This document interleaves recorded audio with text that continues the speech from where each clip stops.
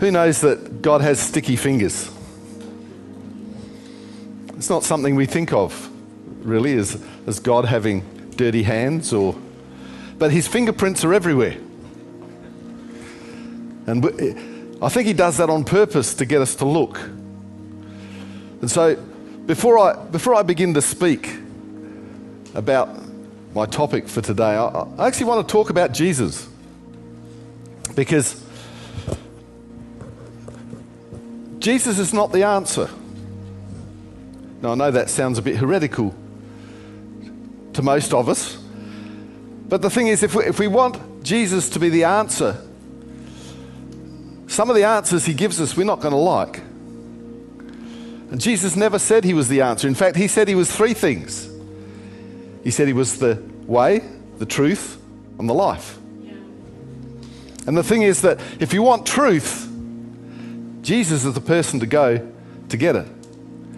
Now, that doesn't mean that you'll get all the answers to your questions, but the answers he gives you will be the truth that you need to know.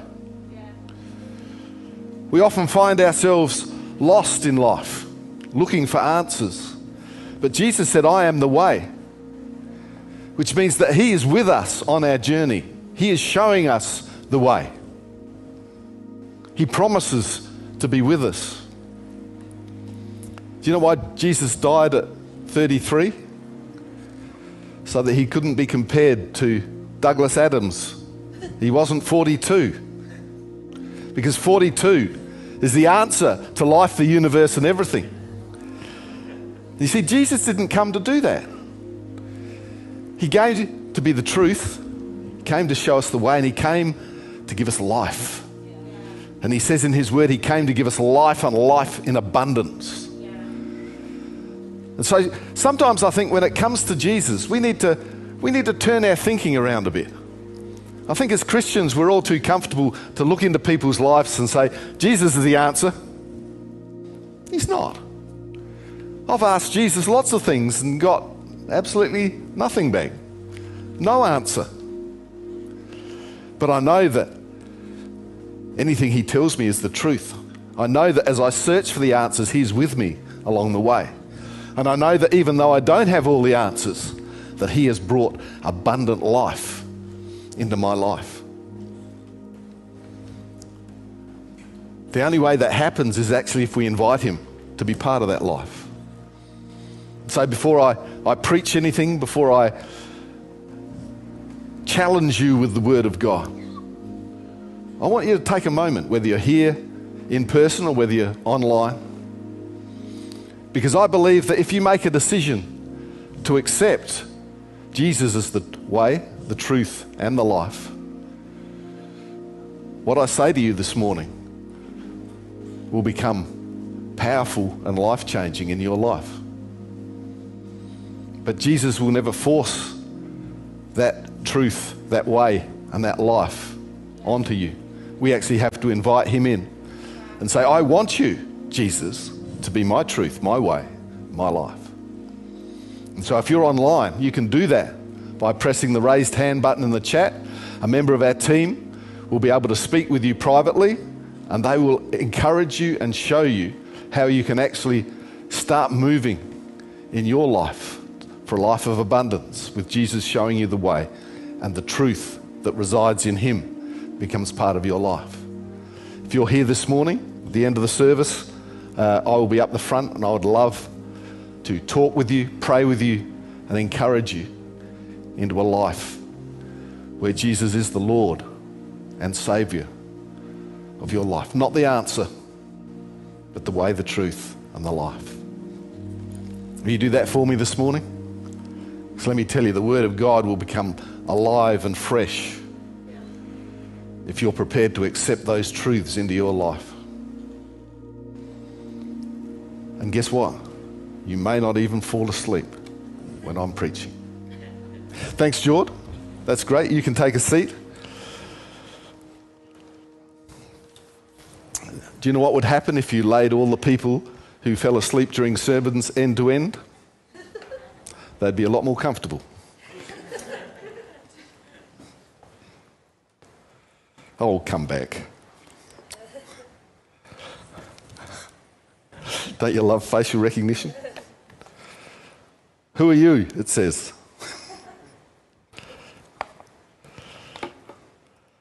I don't really need this. I thought that I would actually ad-lib everything this morning and just pretend that I was reading it off here so that you'd feel more comfortable and more confident with what I was saying. But it's just blank. I'm not actually reading anything off here. I've got no notes, no scriptures. So the fact that I'm looking down at it, it's just a trick I use. I've got a bridge I can sell you as well, by the way.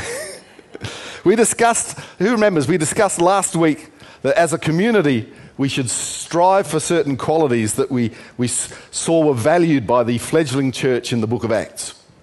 And the things that indicate a healthy faith community are unity, generosity, and risk-taking. And so I don't want to talk about unity this morning or generosity. I want to talk about risk-taking. In fact, I want us to be encouraged in the area of community risk. Who feels confident? Yeah. Who feels excited about the idea? The first question on everybody's lips is, what on earth does he mean by community risk? Is this something to do with the pandemic? Are we in danger here? Or am I going to be asked to do something that takes me out of my comfort zone? Possibly. I think the most common picture that springs to mind when we think of a risk-taking church is a church that becomes well known for its stance on something that it boldly espouses. You get churches who are famous for sending missionaries to China. That's their whole mission. They raise money, they train people, and they send them with Bibles across the border into China to spread the word of God. You think, wow, risk-taking church. You have churches that contribute to disaster relief. They buy, you've heard of mercy ships. They provide food and medical aid wherever disasters happen all across the world. They take risks with personnel going into war zones. They have to raise lots of money to get medical supplies. It's a risk-taking venture. Running a soup kitchen. You get churches who are famous for going into poor and ghetto areas in countries and helping the poor by running a soup kitchen. They get regularly raided by people with knives, guns, drugs, all sorts of different things. It's a risk that they take. You've got some churches that specialise in drug rehabilitation programs, become famous for that. Or you get other churches who are politically vocal and demonstrative and are out there on the front line, taking a risk in voicing their opinions. These are all activities that are indeed bold and often risky financially or reputation-wise, or even just with resources, trying to find the resources that enable you to do what you feel you're called to take a risk with. But the interesting thing is I don't believe that any of those things are the type of risk that is an indicator of community health. We have a representative example of what I think community risk is all about in Exodus 20. Who knows the story of the Exodus? Short one, Moses rescues people out of Egypt, Pharaoh's chariots get trashed, they head to the promised land and take a wrong way in the desert for 40 years. Okay, so the story here is basically Moses rescues God's people, and the reason that he actually convinces them to leave Egypt is twofold. He promises them that God has a promised land for them. So there's a land that is for them, that God has prepared for them, that they are going to move into, and everything is going to be fabulous. And the second promise is that on the way, God wants to meet with you guys. A place called Mount Sinai. We're all going to get together, and you and God are going to meet. Who'd be excited? I mean, come on, this is absolute. And if you read the account, it's quite an interesting scenario when they get there. And in fact, in verse 18 in Exodus 20, they're all there, they're looking at the mountain. It says, when they saw the flashes of lightning and the smoke billowing from the mountain, they stood at a distance, trembling with fear. And they said to Moses, You speak to us and we will listen, but don't let God directly speak to us, otherwise we'll die.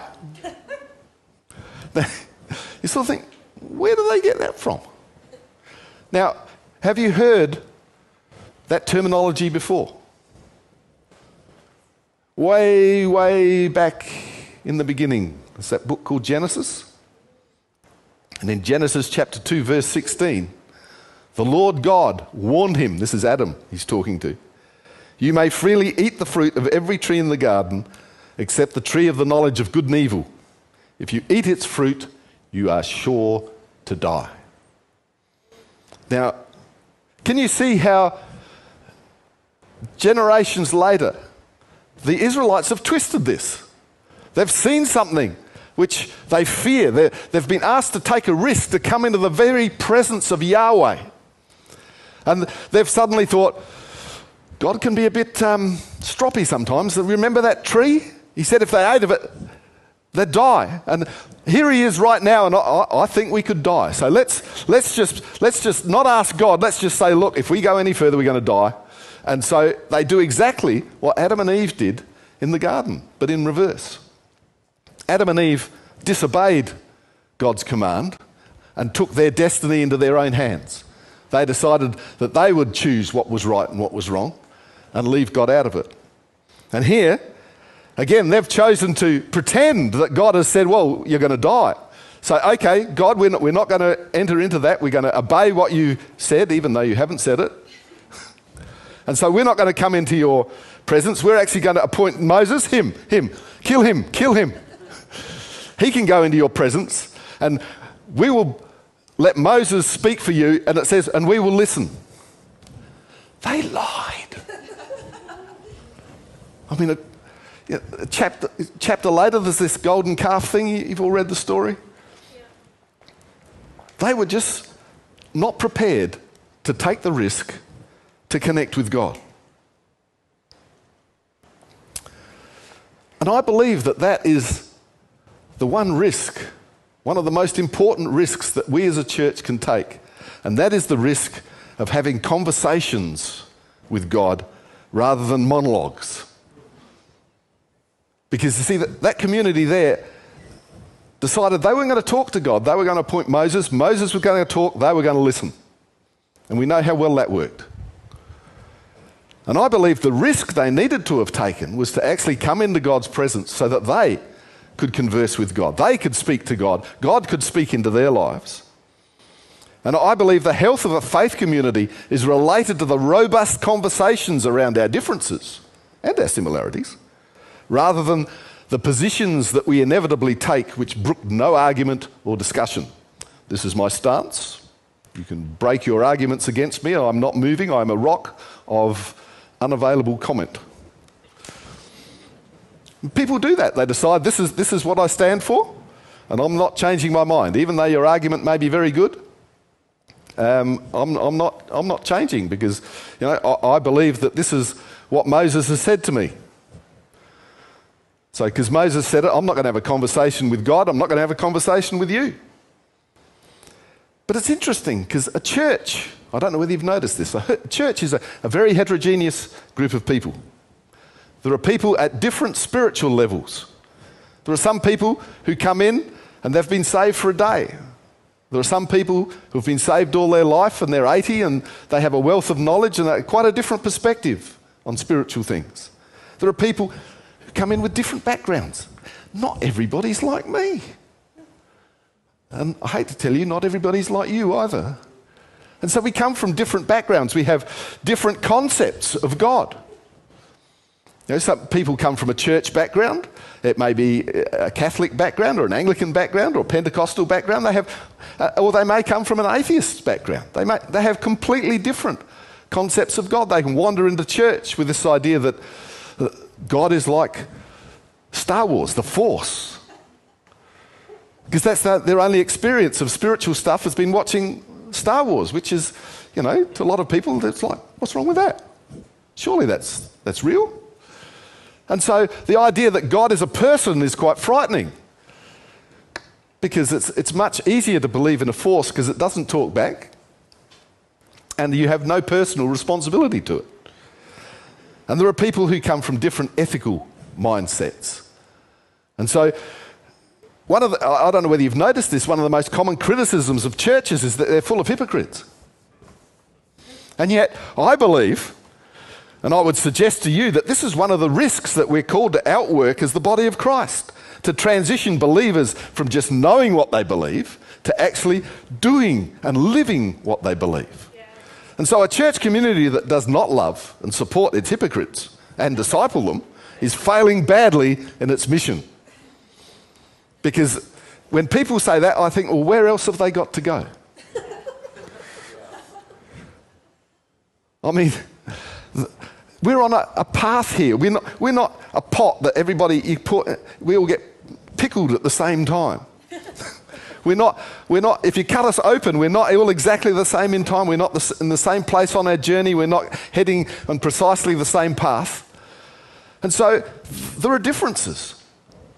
And we have a choice when there are differences. We can either have a conversation about them and accept them and work towards a common goal, or we can draw a line and say, well, I'm not crossing that. You're different, you stay there. I'm different, I'm staying here. And I'm never going to talk to you about it because you're different. And you're a hypocrite. Oops, that makes me one too.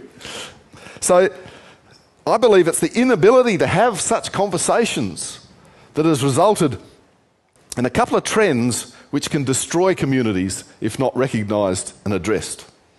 And these are covered very eloquently, and I'm not going to go through them in great depth because J. John, who knows Canon J. John, he's done a great job in a couple of his recent blogs, which I hardly recommend you read. And they address a couple of things. The first one I've called smorgasbord Christianity. Don't look that up because he calls it buffet Christianity. But I thought smorgasbord was more Australian. And so I just want to quote a couple of paragraphs from his blog on smorgasbord Christianity.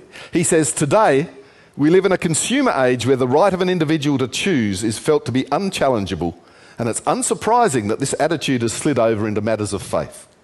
The result is a demand for a smorgasbord Christianity in which the believer can choose or reject what's on offer as the fancy takes them. It's a restless, selective approach to Scripture and Christian truth that rejects traditional certainties, shuns hard answers, and prizes breadth and novelty.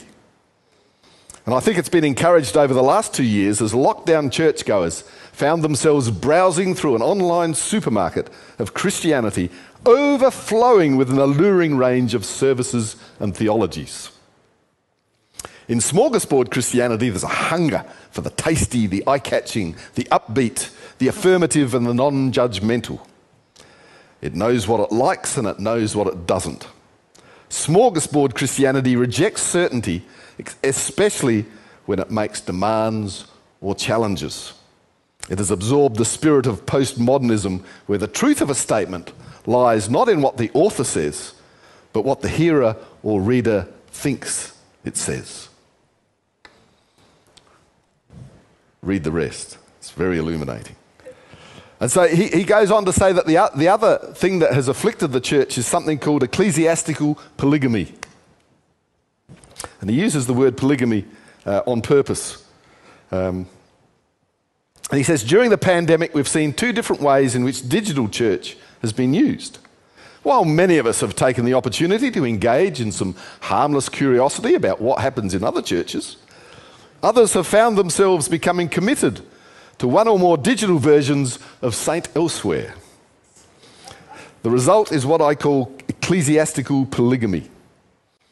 And the word polygamy is deliberate. Churches are not simply associations or clubs, but local expressions of the profound spiritual bonds between those whom Christ has made his brothers and sisters in God.